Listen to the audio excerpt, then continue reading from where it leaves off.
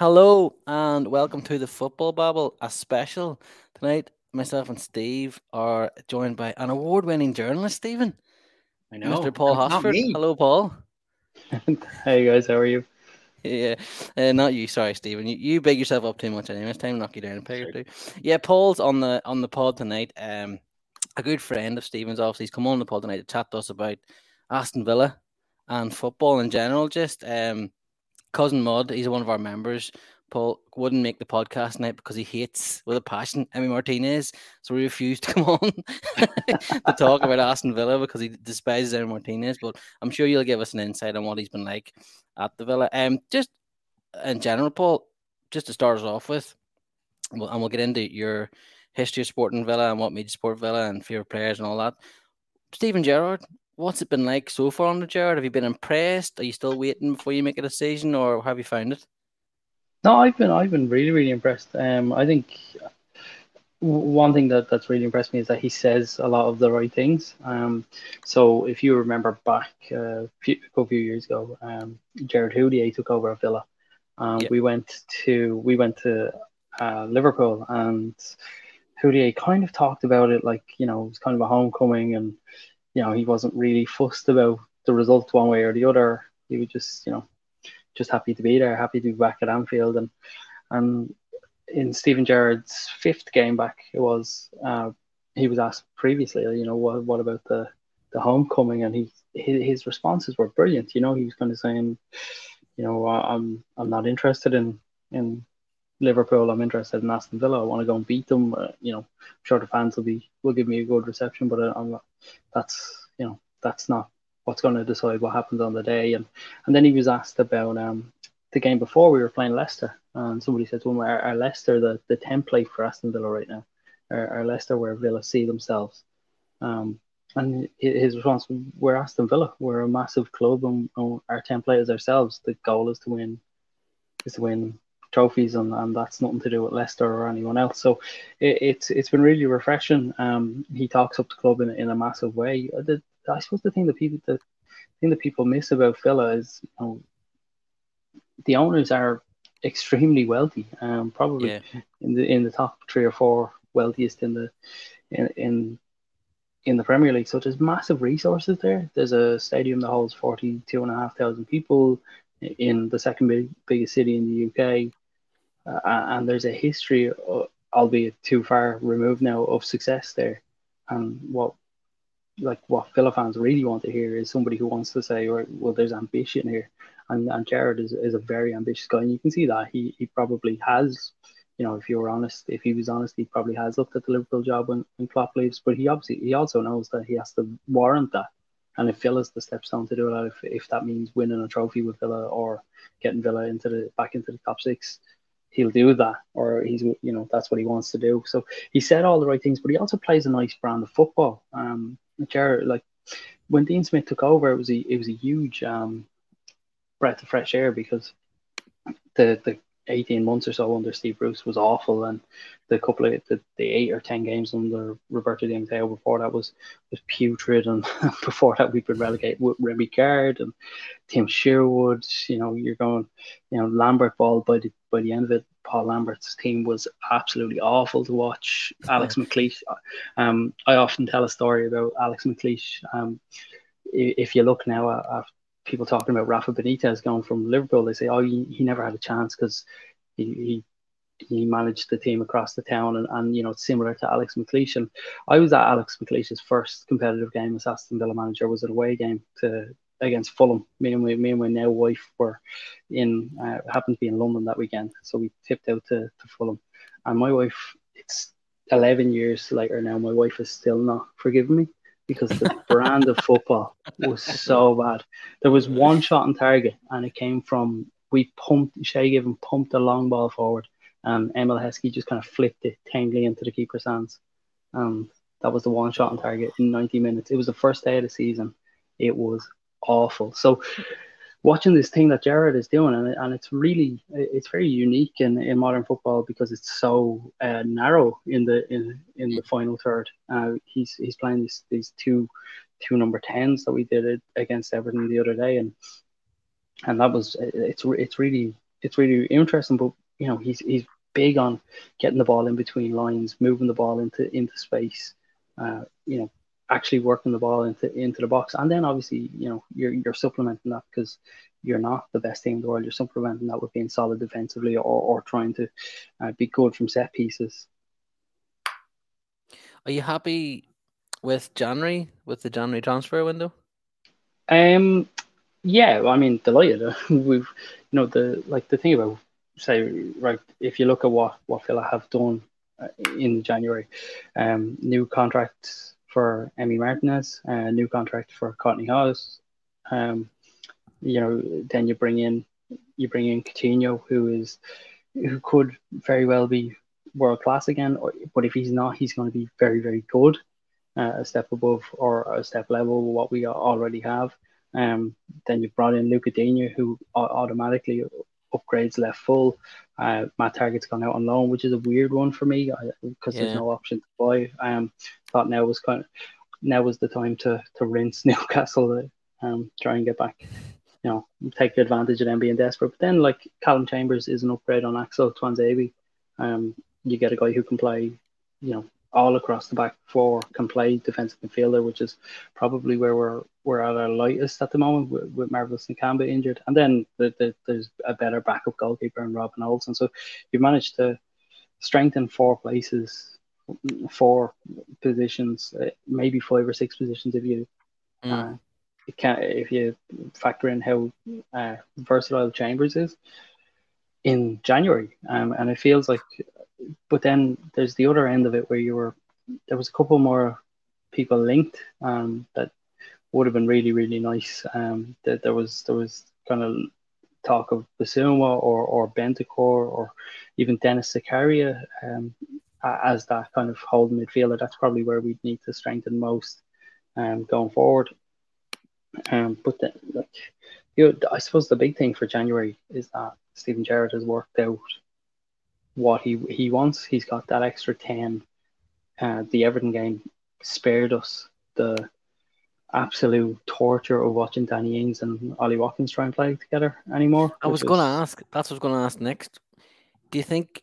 Do you think Gerard's seen enough of this now where he's gonna stop? That's the one thing I would have with Gerard at Villa so far is, and if you don't know, this, I'm a massive Liverpool fan, so obviously whatever Steven Gerrard does, I want him to do well. But um, that's the one thing I would be like, I don't know why he keeps persisting with this. They don't work. They just don't seem to click, and I don't think they're gonna click. So you pick one, and in my opinion, it would be Watkins, and you pick one and you go with it, and then the other one would be you try and fit him in, you bring him in off the bench or whatever that way. But what do you think about that? Yeah, I would I'd edge towards Watkins just because I think his general level of play in terms of what he does without the ball is better. He runs the channels better. He presses better. Ings probably holds the ball up better, which kind of, and is obviously a better finisher. He's lethal if you give him chances in the right space. The problem is that we weren't creating chances for him in the right space, and him and Watkins tended to get in each other's way. The real problem with it was that when Gerrard did start, he wanted to kind of start bedding in this dual 10, this Christmas tree. But it came down to whether Ollie Watkins is a better 10 than Danny Ings. And unfortunately for Ollie Watkins, he is. He's not a good number 10, but he was, slightly better of the two. I think Coutinho takes away that question mark or that problem. What it does is it gives you a problem about the fact that you can only pay or play one of these guys at a time, and I think it's more often than not going to be Ollie Watkins, which is, Danny Ings he wasn't cheap, so Villar ended up, and the other thing is that the other elephant in the room is that Leon Bailey is going to be fit soon, and he Oh also yeah, wasn't cheap. So Villa are looking at, Villa have a 29 or 30 million pound winger about to get fit who is going to come back into a team that doesn't play wingers. yeah. Now Oh, I know Leon Bailey he's played at 10 and he's played as a striker himself in his career, but he was bought as kind of an yeah. inside or an out and out left winger or an inside right to kind of complement Emi Buendia. So the whole kind of, I think what Dean Smith had envisaged was kind of 4-2-3-1 with Watkins on the left and Buendia at the 10 and Bailey on the right and Ings up front. But Gerrard's formation kind of means that there's a couple of square pegs there. I think that Buendia for me has been since Gerrard. Well, I know I haven't watched tons of Villa all the time beforehand, but obviously when Gerrard takes over, you have a keen interest, like because it's Steven Gerrard. And Buendia has been like the Everton game. He was outstanding. Everything. He seems to be like, and there was a wee period there when he first arrived, Paul, where he wasn't really doing it. You're waiting for him to spark, and the likes of McGinn obviously gives you everything every game. He was probably in a better form.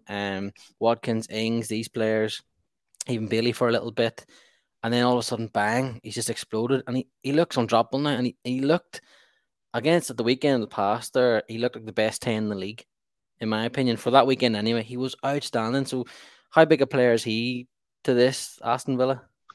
Oh, he's absolutely massive, and the thing is, there were flashes. So he scored a lovely goal against Brentford in August. It was maybe I think it was the third game of the season, and then got injured and was kind of in and out of the team. He didn't play a couple of games, and then we went to this 3-5-2. We were playing three at the back and two wing backs, and you'd Ramsey, Douglas Luiz, and McGinn, or Luiz, Nakamba, McGinn, some variation of that. So Buendia just didn't fit in because you were playing that two up top. But the results from that were at that time were really, really poor. But Gerrard seems to have really one thing that he tends to do is play the ball. He kind of plays through him more. So in Dean Smith's system, especially when we went to the 3-5-2, he wasn't really the fulcrum. But you can see the other day against Everton, they're getting on the ball and they're looking for him and they're looking for Coutinho and they want to play in those lines. And there was a couple of times, the Manchester United game, the 2-2 game, there was a couple of times where the interplay between himself and Ramsey and even himself and Ramsey and Ings, or himself and Ramsey and McGinn himself, Ramsey and Coutinho when Coutinho came on was absolutely brilliant. And Morgan Sanson played that game, not McGinn. Sorry, just that little bit of interplay. He gets on the ball in lovely spaces, and at the Everton game, he picked up two lovely balls, kind of just he was just in behind Andre Gomez, and he makes it difficult for Gomez. And I thought Gomez probably should have been booked for one of them.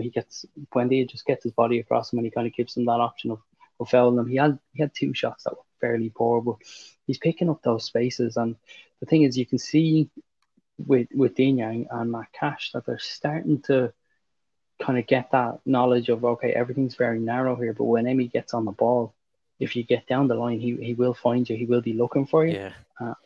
So he's a lovely player. He did, his assist. I know we lost the game against Brentford, but his assist for Danny Ings in that game, had we won the game, would have gone down as one of the best passes of the season. He rolls two guys in the kind of Marseille turns two guys in about 30 yards out and puts this beautifully weighted slide rule pass through. And then obviously you've got the goal against Everton. He's phenomenal in the air. A guy who's 5'7", winning headers from corners. He's absolutely unbelievable. So yeah, I'm a huge fan of him. Like, for all the reasons that Phil wants Gerrard to succeed, I obviously want him to fail. But I have to say, I've been impressed, even from, like, he came in with a clear knowledge of what was wrong with Villa. And I think it showed that he really did his due diligence before taking the job. Like, as you mentioned earlier on, he probably does, like, in all honesty, have his sights set on, being Klopp's replacement when Klopp eventually goes next year, Phil. But I think it was in his very first press conference. It might have been his second, but he was talking about, like, one of the biggest issues for Villa being the gap between the midfield and the back four, and the inconsistency in in space, or the amount of space that the team were leaving. So he'd clearly done his homework and identified even before he started what the issues might be. Has it surprised you how quickly he was able to turn that around, or did you think it was so ill-disciplined and it was so unstructured that like they had no choice but to become disciplined and structured as soon as any sort of coaching was put on it? I don't think like things have just gotten very stale. I feel under Dean Smith, it just got to a point where nothing was happening for him, and for me, it was this whole thing of the changing of the formation just screamed to me like a guy who didn't know how he wanted his team to play or how to get his team to play how he wanted to play. With Gerrard, there's a very, very clear identity there. But one of the things that you like, it hasn't surprised me because I didn't watch a lot of Rangers, but I watched a bit of Rangers, and one of the things that Villa fans were very big on was that when Gerrard was coming in, there was a delay of a day or two, and it was to do with getting his backroom staff in place, and particularly Michael Beale, who Gerrard said has said about him that it will take him about 20 years to be as good an on-field coach, tactical coach as Michael Beale. He's apparently the kind of the brains behind the operation, and then Gerrard kind of manages the players and the overall system, and Beale is kind of the nuts and bolts guy. So it didn't surprise me because he brought in I think he brought in Gary McAllister, he brought in Michael Beale, Tom Culshaw came in with him, and then they brought in a couple of analysts, and he brought in his own head of fitness and conditioning, which to me kind of said he recognizes what he wants to do, but also he recognizes the problem. So it hasn't surprised me because I think there was just a lot of work, a lot of groundwork done, and that these guys, as a unit, take this thing very, very seriously and are very detail oriented. So I don't think I never thought that Gerrard would have taken the job without being very, very open to what it actually entailed. It does feel that there's obviously two directions you can go with in terms of coaching as a high profile ex-player, and you think Wayne Rooney and Steven Gerrard in kind of one camp, and then whatever it is that Frank Lampard pretends he's doing in the other. Brent's going to kill you. Well, it's true though. Like, I mean, Frank Lampard had an unlimited budget with Chelsea and still failed. What's he going to do with Everton? And I just think that like it's like Gerrard made his money. Gerrard could comfortably have taken a TV pundit role. He could have, settled into retirement. But there's clearly a determination there to not just impart his knowledge on other players, but actually that competitive streak, that drive to be successful in another field. And coaching, as a player and a coach across other sports or whatever, that like it's a different beast altogether. Like, and he does seem to have settled into it. Like, and considering you mentioned at the start, like Villa have a lot of money. They have Newcastle always describe themselves as a big club. Well, Villa have like the trophies and the silverware to actually back up that status as a big club. So the pressure it's not as if he's gone into a club with zero expectations and zero pressure. So I think that for me has been the most impressive thing. One thing I will say though is like I keep reading how Matty Cash has improved. Like he's one of the most improved players in the Villa team under Gerrard. And yet every time Villa are playing, I get a text from Paul talking about how shite Matty Cash is. So I'm just wondering how those two things go together. It's because he's, the work rate is there. The want to do the work is there. He's still a player who loves a last ditch tackle. Can't cross a ball for a guy who started as a winger. And it is like, look, he's worked his bollocks off, and I don't want to, unfairly malign the guy because he has been a really important part of Gerrard's system. But I do think if you're looking in the summer at a place that Villa could upgrade, it's definitely Rightful. And I'm always stunned that he's not Australian as well. Matty Cash looks like he's off home and away. Yeah, he does. He looks like he should be coming out of the. Oh, I've forgotten the name of anything in Home and Away. What's is there a venue in Home and Away? I don't know. I was going to say Rovers Return. That's Coronation Street, isn't it?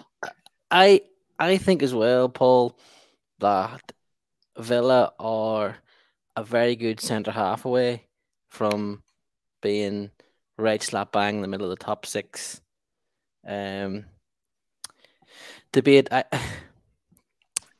I'm not a huge fan of Mings. I know he's. I'm not going to have any Tyrone Mings slander here. No, I'm not going to slander him. I just think if the right centre half in there, I think they would be a serious outfit.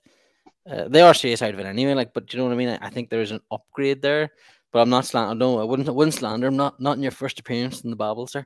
Wait a couple of ones and then we'll get you going. But yeah, I don't know. Obviously, you don't think that. You think he is at the back. You think the thing about Tyrone Mings is, if you want to see where Villa are with and without him, you watch that Brentford game. The equaliser that Brentford scored is an absolute calamity. The two centre halves, Haas and Konsa, have chances to clear it. It bobbles around. Keeper makes a great save. It comes back to your man Roerslev. There was a stat a couple of weeks ago that said that basically since we've been promoted, Tyrone Mings missed 9 games, and in those 9 games, Aston Villa have won 1, drawn 2, and lost 6. With him in the team, we concede 1.5 goals per game, and without him, that goes up to 2. Win percentage is 11% without Tyrone Mings in the team. The thing is, look, he's nonchalant on the ball and he will cause you heart attacks, but he's an incredibly important. This is it. He makes everyone around him better. I think Konsa looks like a world beater when he's there, and when Konsa has to be the organizer, he looks Sunday League. He's just a really, really important player, and the other thing is, like, when you watch your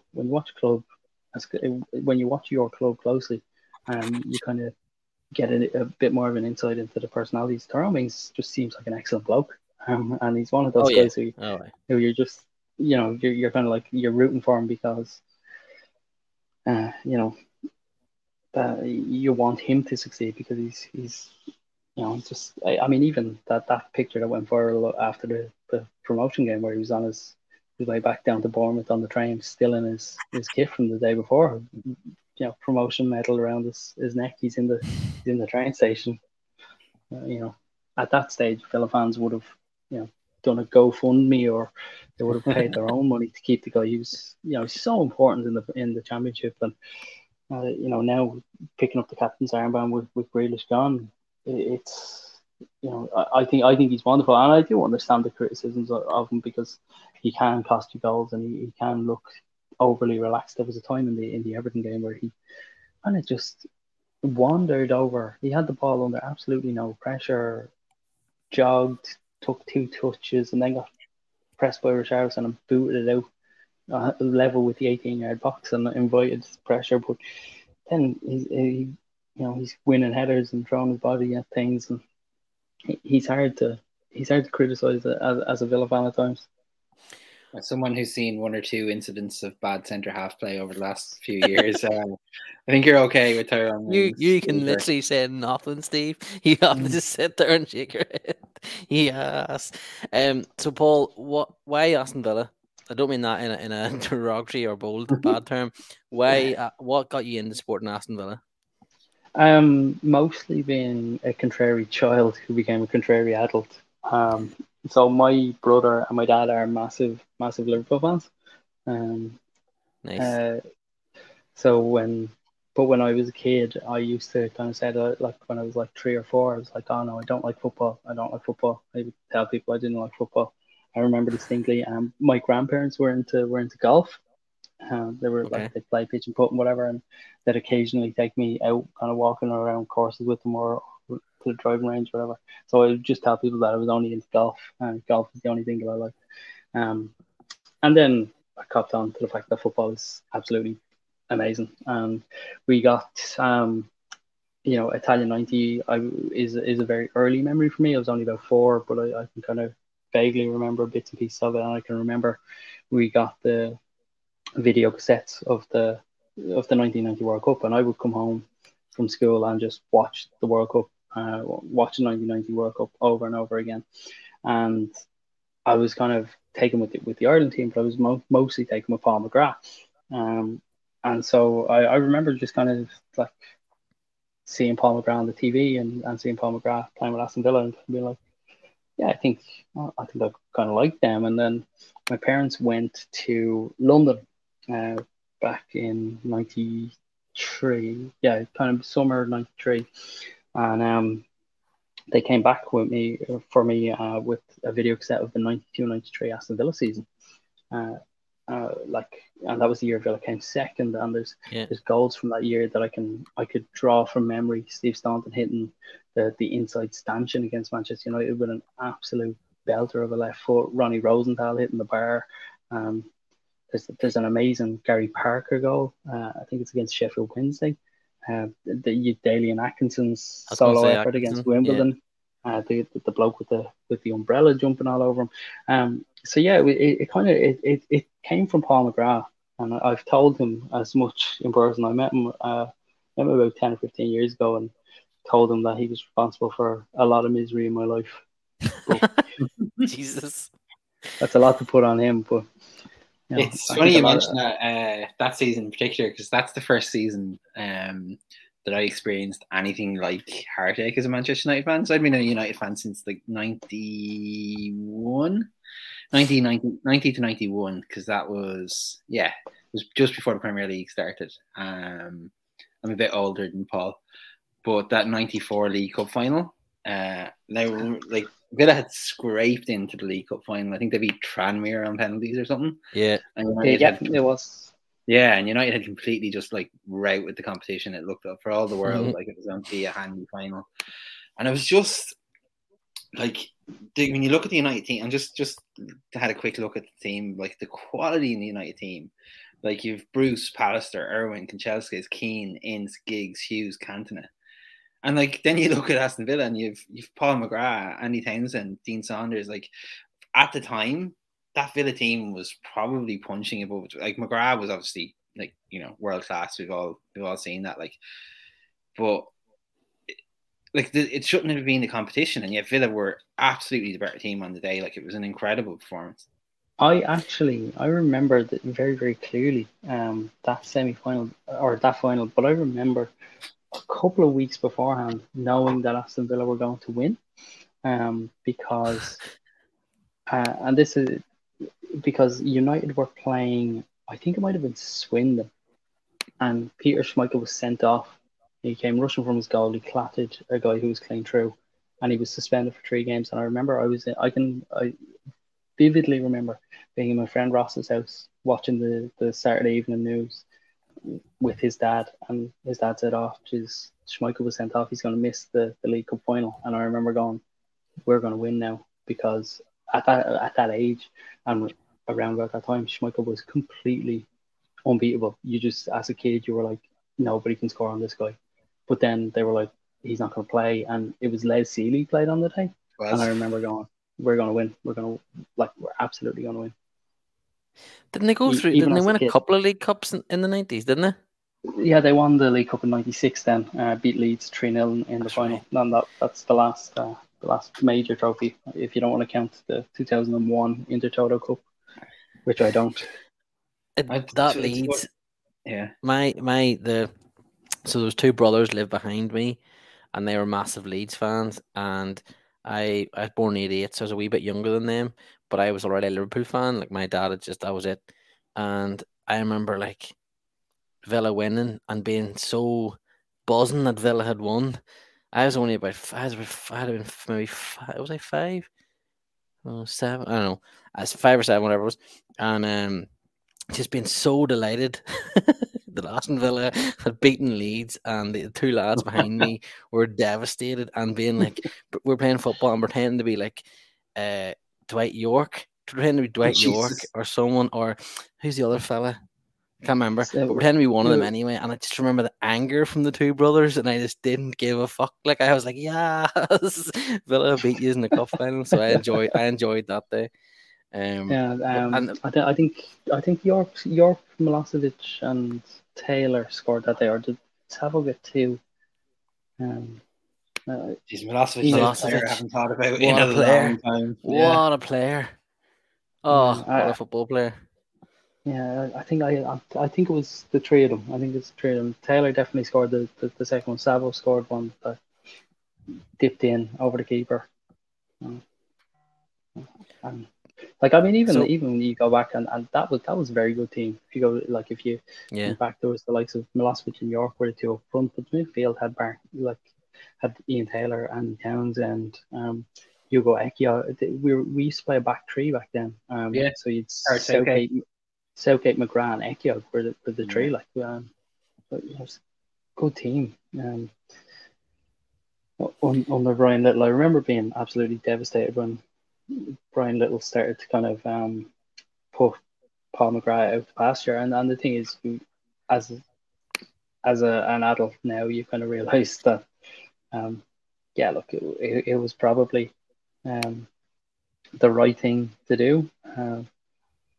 But as a kid, and your idol is kind of is not in the Villa team anymore, you're kind of devastated. And it was a guy called Brian Small who was the kind of anointed successor, and it turned out that he was fucking shite. I don't even remember Brian Small. Did he play many games for Villa? I haven't a clue who that is. No. Yeah. He would have played very few. He was a Villa guy. He probably played less than 50 games, but like kind of in and around. He went off then. I think he kind of bounced around, but like the thing that was particularly galling was that Paul McGrath went to Derby and was excellent. He had two very good seasons at Derby, and that's kind of an Aston Villa an Aston Villa trait over the last 25 years has been selling players who go on to teams who you think might be worse than you, who end up having an absolute an absolute resurgence. Somebody like Mark Albrighton, Premier League winner, who wasn't good enough for Villa. Even when we were struggling, you'd guys like Jonathan Hogg, who was captain in Watford, but what was deemed not to be good enough for Villa. Talk to me then, Paul. What it was like when you got relegated?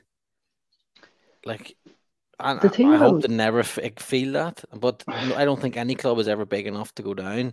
I really don't. Like, a club can fuck themselves financially, and next thing, like, spiral out of control. I was at university when Liverpool were almost went into administration, so I know the panic there that was going on. But you obviously relegated. So what was that like then as a fan? Like, the thing about the relegation was, like, it was almost like, when somebody's very, very sick and they finally die, and people say, oh, well, look, they're not in pain anymore, or they're out of their misery. It was very like that because the relegation was coming. After Houllier got sick and left, Randy Lerner's enthusiasm for the club just completely evaporated.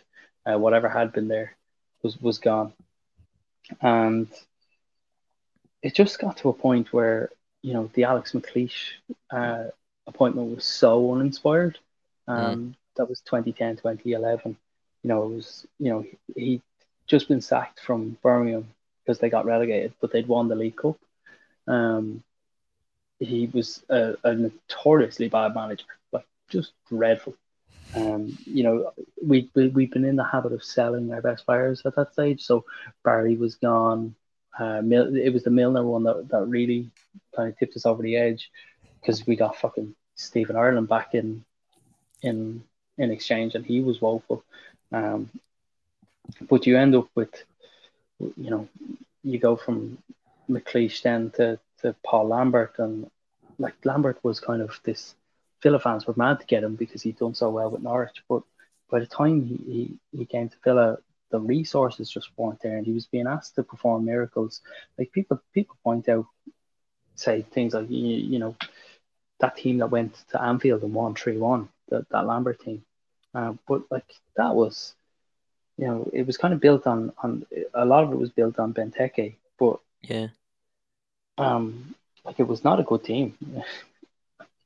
If you look at the guys who were playing alongside him, the likes of Wyman and like that day, Villa's best player in midfield was Brett Holman, a guy who lasted one season and went off to I think it was Dubai or the UAE. Like he was, you were struggling along. So we got to a point where the club's whole existence was to get to 36 points, and as a fan, it just got to the point where you just weren't interested anymore. This is a club that doesn't want to kick on. The owner doesn't want to be there, and is open about the fact that he's trying to sell the club and can't get what he wants wants to be paid for it. So you're kind of, as a fan, you're kind of going, if nobody in the club cares, why should I care? Like, so when we did get relegated, it was almost a bit of catharsis, like, because you'd had the season before where Sherwood came in and gave us a bit of a bounce, and we got to the FA Cup final. And you're kind of looking at that and you're thinking, Jesus, like, we could do something here. And then you go out on the day of the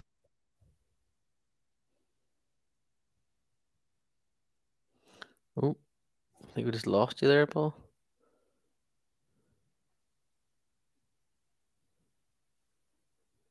Stephen's on mute as well. That's what a professional job there. I went on mute because the dog started barking. Paul's back. Yeah, sorry, no. My okay. battery's actually fucking pissing away. Yeah, but like the thing about getting relegated was that it came at a point where we were just woeful. Like everything about the club was awful. So getting relegated wasn't a bad thing. It was the fact that we had been taken over by an absolute con man in Tony Jarr, who had talked about, when he took over, he was talking about like building motorways in Aston and like revitalising the whole area. And then it turns out that he didn't actually have any money, which is a bit of a problem. NFTs. So you end up with that half season or that close season where you're going, revenue could shut the club here, or we could end up with a 20-point deduction, and then next season you're absolutely screwed. And it got to the point where the two guys who bought the club, Nassef Sawiris and Wes Edens, bought it about 4 hours before a massive tax bill had to be paid. Before they signed the documents, they had to transfer, I think it was £6 or £8 million into the club accounts to pay it. Like, we were really, really close to things going really wrong. But then you have that summer, and you go and you sign John McGinn, you sign you bring in Anwar Al Ghazi. Like, you kind of start to make good signings across the team. You bring in Tyrone Mings on loan, but things don't, but then you're struggling again, and Steve Bruce's brand of football is awful. And then Jack Grealish got injured, and we went to absolute shite. But then he got, Grealish comes back on the day that, so Dean Smith takes over, wins a couple of games, loses one or two, and then Grealish comes back for the Derby game, and Villa go on a run where we win 10 games in a row. And Grealish is absolutely unplayable, because he's like, watching him was like watching like a fully grown adult going out playing with 7-year-olds. Like, in the Championship, he was just far too good. And end up in that. It was the West Brom semi-final, which really was the one for me, because we'd kind of been back and forward with them, and like there was, kind of, I think that they'd drawn with us at Phillip Park with a handball goal the year before, and there was obviously local rivalry. They take the lead at Phillip Park because it was Glenn Whelan left a back pass short, and then Conor Howeran absolutely spanks one into the corner. We get a penalty, go and win that. They score a scrappy goal and send it to penalties. When we won the penalties, I was just sitting on the floor of the sitting room, and I was thinking, like, I actually looked at it and I was like, Derby aren't a threat here. I just couldn't see Derby beating us. And that was, that was a Wembley final. Like, I know it's the playoffs or whatever, but still massive. 25 years, yeah, and like the reward is huge. So that day was magic. And then when we came up, things looked fairly hairy that season until lockdown, and we came back from lockdown one of the meanest teams in the Premier League. Like, couldn't give up goals, beat Arsenal. Beating Arsenal was huge at Villa Park, and then the final day. Oh, I think my battery's going to go here, lads. It's all right. We'll continue on. Hang on. I'll try and I'll find the charger here. I just wanted to get your thoughts if you had the battery on, Grealish, obviously, and being a massive trader. For many reasons. Is it? How do you feel when you see him kind of everything happening at City that we thought might happen, which is, not very much? Oh, I think we lost him, so I'm going to answer for him, right? Yeah, so, go ahead. I think it's very enjoyable to watch Jack Grealish fail at Manchester City because it's exactly what we said would happen. You put one of the best unstructured footballers in the Premier League into the most structured team. The big brains team. Yeah, it's just incredible that anyone thought it was going to work. I really don't understand the thought process behind it, but just Paul has reminded me, Aston Villa must be right up there with Liverpool in terms of the number of players from the island of Ireland who have graced the team over the years. They've had a huge Irish contingent, huge influx. Yeah, I would always have thought of that. I think that's why. I don't know. Obviously, Paul's had to go there because his battery's died, and I can't edit this, so this podcast is staying the way it is. This one, I'm gonna scare someone more. Yeah, but I think that's why I always looked at Villa, and would have, if they were on TV when I was younger, would have watched them because you would have had Townsend and McGrath, and I think even Houghton played for them at some point. And Houghton and Staunton as well. Staunton obviously as well, and then you had even recently you had Hurahan, you had Glenn Whelan, players like this here. There definitely was, and there is obviously there's an Irish contingent in Birmingham as it is. But yeah, they did. But that side, I think this might sound weird, but I would look at Aston Villa 93-94 and be reminded of the Republic of Ireland team. The two would go together. The two would go together for me. But that's why I wonder why they don't I'd argue that Arsenal have a bigger fan base in Ireland than Villa, and yet a lot of that is because of two players like David O'Leary and Liam Brady. And you look at the volume of Irish players who've gone through Villa, and it just doesn't seem to have translated into a joint. I know 3 people who are Aston Villa fans. 4 actually. I know 4 people, but they could hold the Irish fan club AGM in a phone box. But I think that's just because of they had Paul McGrath, obviously, who is one of top 5 anyway Irish players of all time, top 3, I think. But the era he was in, Villa weren't. I know they challenged the league 1 year, but when Liam Brady went to Arsenal, it was a massive thing. Do you know what I mean? And Arsenal then were doing things. Then he went to Serie A and he was unreal in Serie A too. Whereas if I think if Paul McGrath had gone to Villa, say, the start of the 80s, and they'd done something then, I think now we'd have people with the generations or more. But he was at Villa, and then next thing the Premier League went bang, and then United went bang. True. Do you know what I mean? There was 2 of us in my whole class the whole way through school were Liverpool fans. Anyone else was 1 or 2. One had turned to Chelsea. We're not talking about that, and the rest that followed football were all United fans. Because it just went bang. The Premier League just exploded, and United exploded. They caught that money train just perfect. Fergie just timed it. Yeah, the time that there probably is a thesis in United's success and the timing of it with Premier League and all that new money that came in and stuff like that. 100%. Yeah, 100%. But it's there's players that have played for I completely forgot Richard Dunn played for Aston Villa. And yet a lot of people probably remember him being an Aston Villa player. Stephen Ireland. Only Paul mentioned it. I completely forgotten Stephen Ireland had been a Villa and stuff. So there's definitely, like you said, Birmingham obviously has a huge Irish contingent, so that maybe plays a factor in it and all that. But yeah, it is very interesting as to. They are clearly a club with a very smart coach with a lot of money.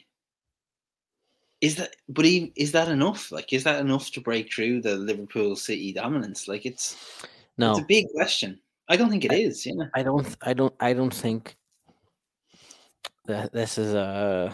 I don't like using this term, but I don't think there's. We'll just call them the super clubs because they wanted to call themselves super clubs. Yeah. I don't think they'll allow Leicester to happen ever again. Do you know? And it is hard Paul's to see right.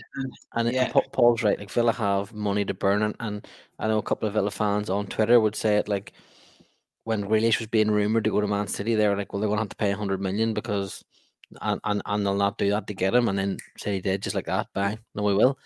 That's going to keep happening. Jacob Ramsey will be the next one. I think a lot of teams will look at for midfielder. Another year at Villa, he looks class. Yeah. You can imagine someone who might need a striker, 4-player, looking at Ollie Watkins. John McGinn's caught there of everyone. Do you know what I mean? These things will happen, and it's not a disrespectful thing at all to Aston Villa. I hope when Paul listens to this back, he doesn't think I'm not being disrespectful at all. No, it's just that the big things were burned by Leicester. Yeah, and they deserved. Leicester were unreal that season, and the other teams deserved it because they're pissed about. And I just don't think they'll let it happen again. They'll pluck players from that side, manager maybe, pluck him from that side, and so I'd be very shocked. But what I do think they can do, Villa, is I think they can definitely, not this season, obviously they're a wee bit too far behind, but they can challenge for top 6 certainly. And there's always a team in the top 4 who wobbles. Yeah. And if you catch it right, that's what happened to Spurs. The Spurs weren't part of that. It was Liverpool, Arsenal, Chelsea, and United. City weren't even involved for a wee while yet either until they got involved. And then Spurs nabbed it. And then they got it again, and then it kept going. And that's why Spurs were involved. Obviously, City had the money, they came through, won it, got it again. I think Villa can grab on that. Like Villa, Everton, if they can get it right after they get relegated here, but then they come back up. If they can get that right. Sorry, Everton fans. That's where I think Villa should look at. And once you get in once, then they'll start to see more players will be attracted to them. Yeah. And then it'll snowball from there. And then you could look at Aston Villa going, fuck, they are title challenge. Fuck, they're, but right now you're not going to see someone storm it like Leicester. No way. It's the West Ham argument, because people have said, right, with the stadium, with their location being a London club in general, but with the size of the stadium as well, if that club qualifies for the Champions League, and all of a sudden they become a much more attractive destination, and it grows from there. You qualify for Champions League once, you get the money from that, you sign better players, you qualify again, and it repeats, and then the big 4 is now the big 7, or whatever the case may be. And I think that's where I think you nailed it. I think Villa's biggest problem is that the more successful they are with Gerrard, the harder it's going to be to keep him. Because if Gerrard is successful at Villa, and say it goes as well as it possibly could, and they make Champions League football, which is a possibility next year with, given the, as you said, 1 and 2 seems to be sorted, but spots 3 and 4 for the Champions League are wide open. Like, if you're a Liverpool or a Barcelona or a Juventus or whoever, like, you look at Gerrard and you look at the name for a start, which is always attractive to big clubs, but you look at the quality of what he's doing in terms of the on-field product, he has to be linked with bigger jobs. And as sad as that is, it's what happens to clubs like Villa. It's like you said, even look at Leicester and like how they were picked apart after they won the title. Like, you lose, a lot of big name players. I was going to say good players, but they weren't all good, as we found out.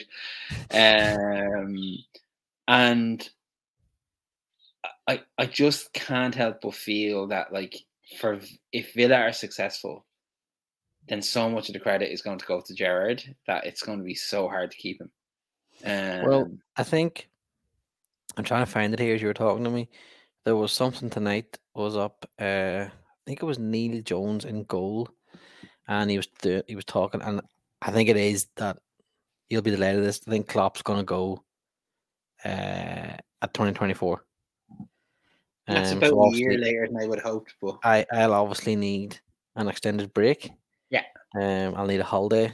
I'll need to throw my phone in the river, and I'll cry until my eyes are dust. But then it's going to be Steven Gerrard.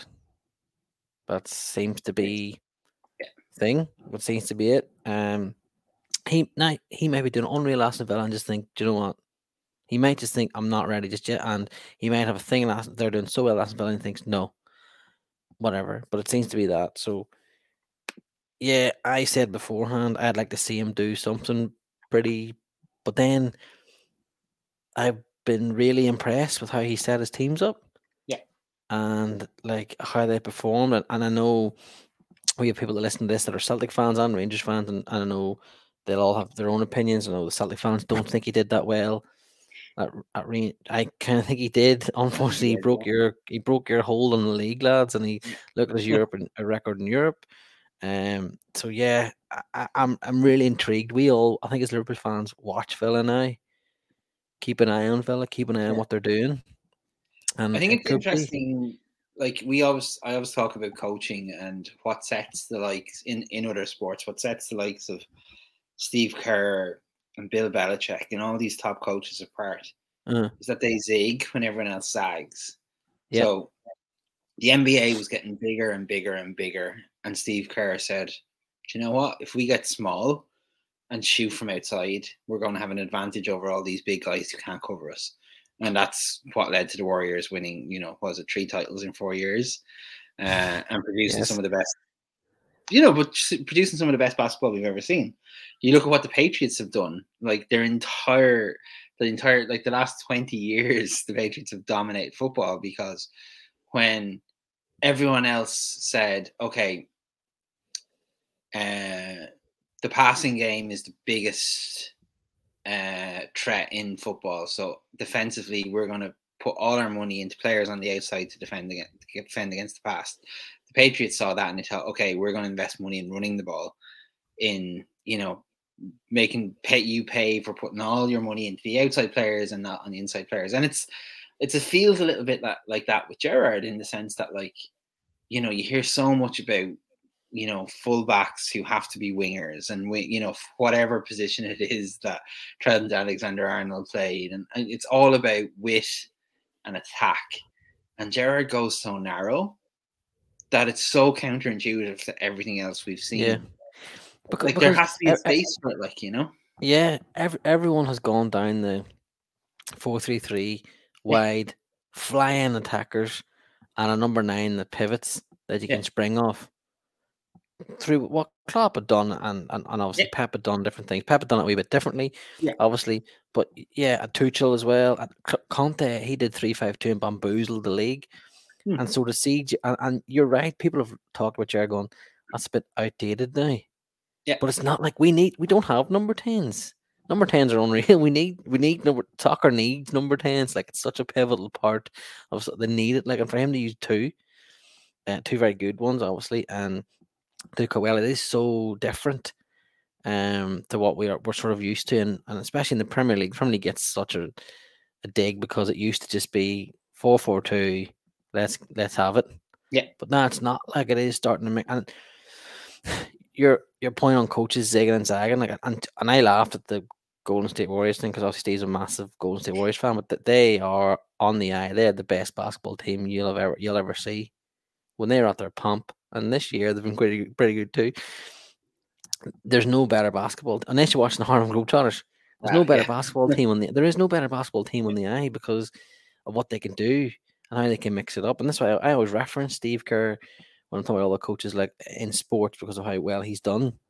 I don't like talking about Bill Belichick, but he's done what he's done. But yeah, the Gerrard so surprised me. And we sort of how we dig about Lampard or whatever. Lampard looked out of Rooney and Gerrard and Lampard. Lampard looked the one that was tailor-made for management. Gerrard, I never thought would be a manager. I thought he's going to TV or he's just going to go off and do his own stuff and whatever. Rooney, I thought he would go definitely into TV or just chill out because he's been so in the limelight from when he was 16.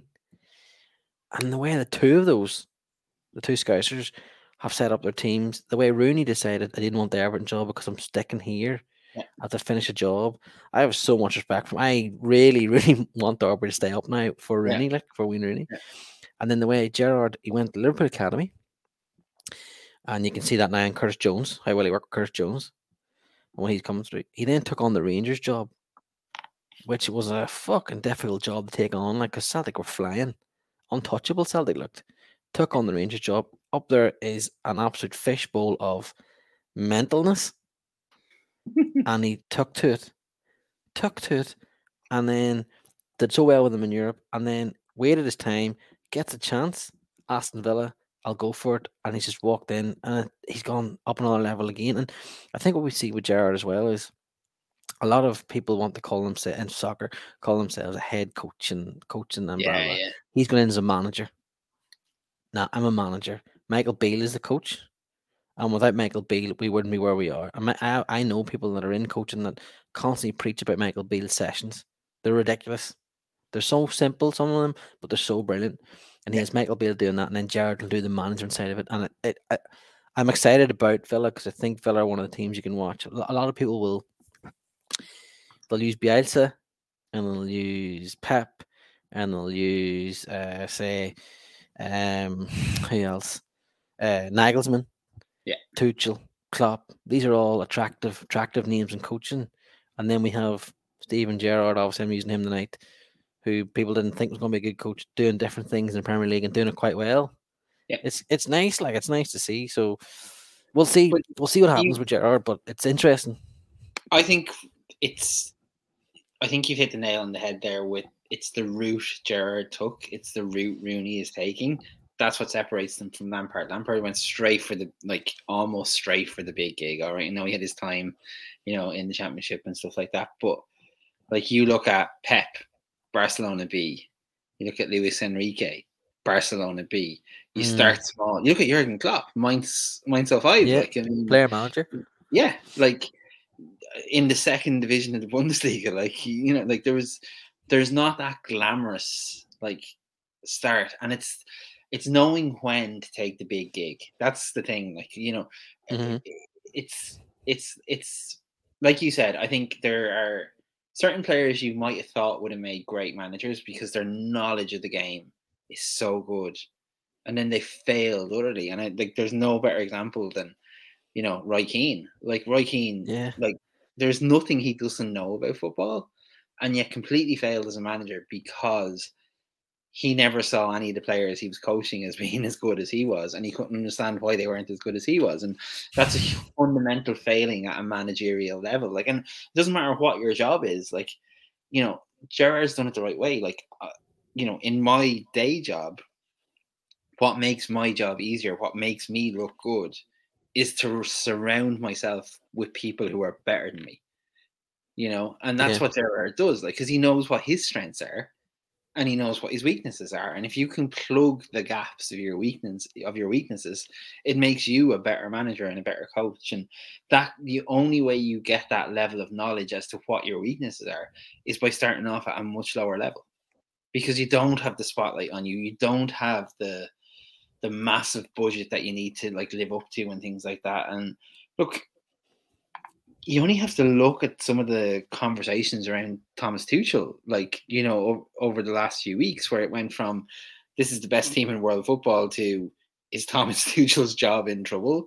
That's the pressure that comes with managing a team like Chelsea. So Lampard was almost doomed to failure. Yeah. And he's a club legend, an absolute club legend in the way Gerrard is, except there's nobody going to question. What happened there was people started questioning Frank Lampard's qualifications. What's he actually done to deserve this job? I don't think if he's successful with Aston Villa after being successful with Rangers, nobody can question Steven Gerrard's appointment. If he is the appointment after Klopp, we don't know he will be the appointment, but if he is, I don't think anyone can kind of question it, because he's served his championship. And I think you look at Rooney, taking that decision, I could go to Everton and I'd be an absolute hero if I saved them. But if Everton don't go down this year, they're going down next year.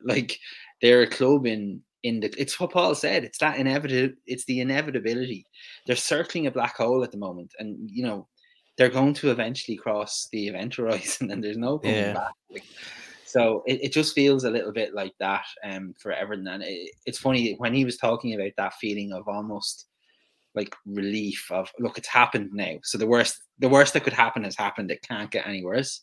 Like that is like Rooney read the room and said, okay, that's hanging over Everton at the moment. I want nothing to do with that. Like, if Derby get relegated, nobody's blaming Wayne Rooney. Mm-mm. But if Derby stay up, everyone is heaping praise on Wayne Rooney. Like, he could probably walk into any job up until 10th place in the Premier League if it became open. They sold out their stadium yesterday.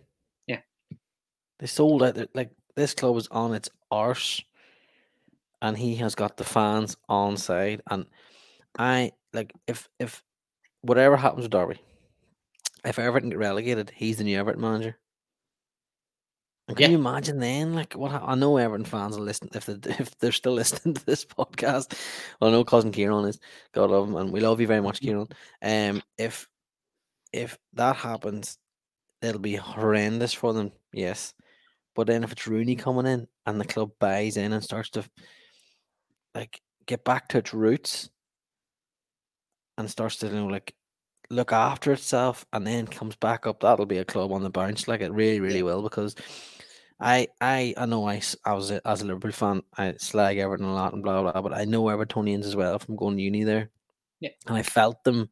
It felt the city, like whenever Everton were flying and we're bouncing along, and if they got a big win, whatever, and there is such a passionate fan base there that they do deserve, as much as I jest, like they do deserve good times to come back, and they do deserve something happening. And but I do think it's going to have to be, like Paul said, going down first.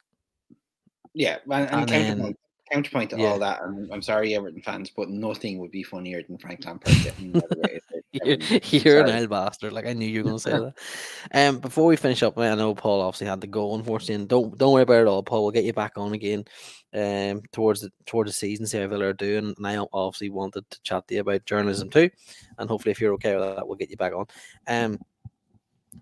So I'm back doing stuff with the Irish League, and I know you also have a keen interest in the League of Ireland. And I wanted to ask you this because I was asking the lads from The Waffle, which is an Irish League podcast, two great lads, Gareth and Connor. I asked them this today, and I think they're going to talk about it in their podcast tomorrow as well now. There's a lot of money now floating about in these leagues. Yeah. Players are getting bought for 100 grand or more fees, right? But I don't know. I get the feel like it's great. It's unreal to have money in the leagues, but my worry would be, are these clubs running it right? So I don't know what you think. Do you think anyone? So Liverpool signed Luis Diaz, and one of the things they got to get Luis Diaz over the line is Porto still owed Liverpool money for Marco Grujic. So Liverpool were like, well, we'll waive that. We'll take Diaz. The fee will come down then. Okay. Yeah. And like a lot of people, I know people laugh and jest about Liverpool, but I love how Liverpool do business like that. That's what I want my team to do all the time.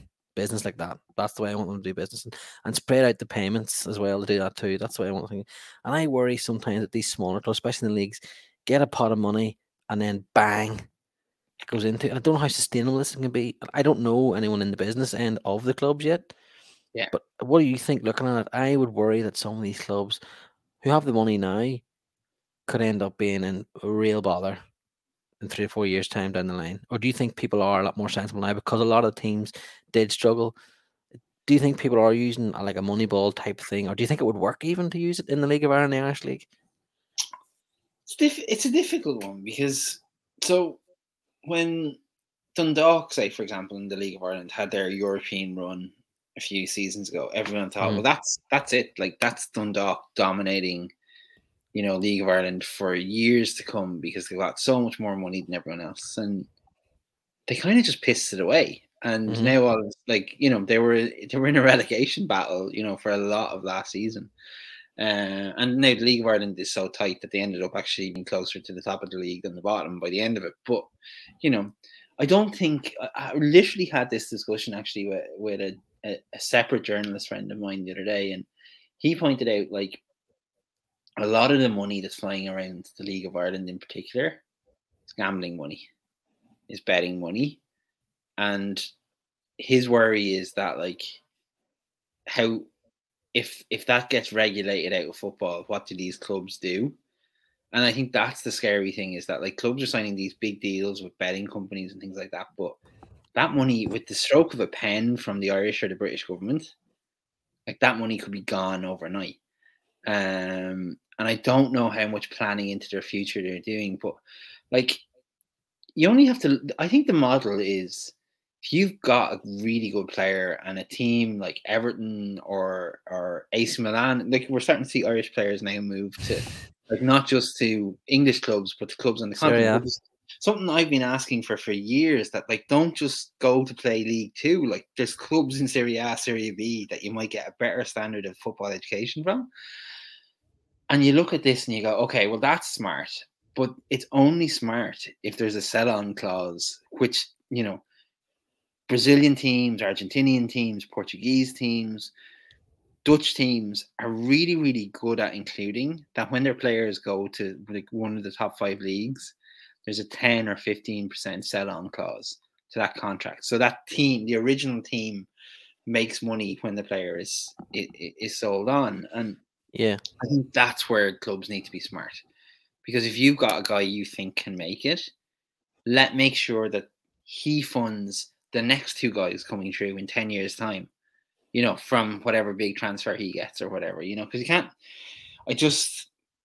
I worry that, like, there's a huge discrepancy in terms of club finances in the League of Ireland. Like, Shamrock Rovers are by a magnitude richer than other clubs, and they've walked the last 2 league titles. Now, people will say COVID has impacted that, and there's been no threat to them.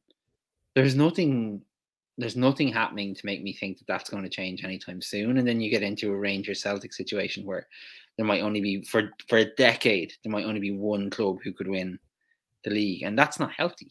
Like, it's not healthy at all. And I don't know enough about the Irish league to comment on what it might be like for those teams, but we know as football fans the best thing we can have is competition. The best thing we can have is a chance for 2 or 3 or more teams to actually be in with a chance of success. If one team is going to dominate, what happens is, you know, fans turn up for the first 3 or 4 games of the season, and then they go, "Oh, we're not winning this, and I'll skip this game," and then the club's revenue goes down, and it's a vicious circle. Like,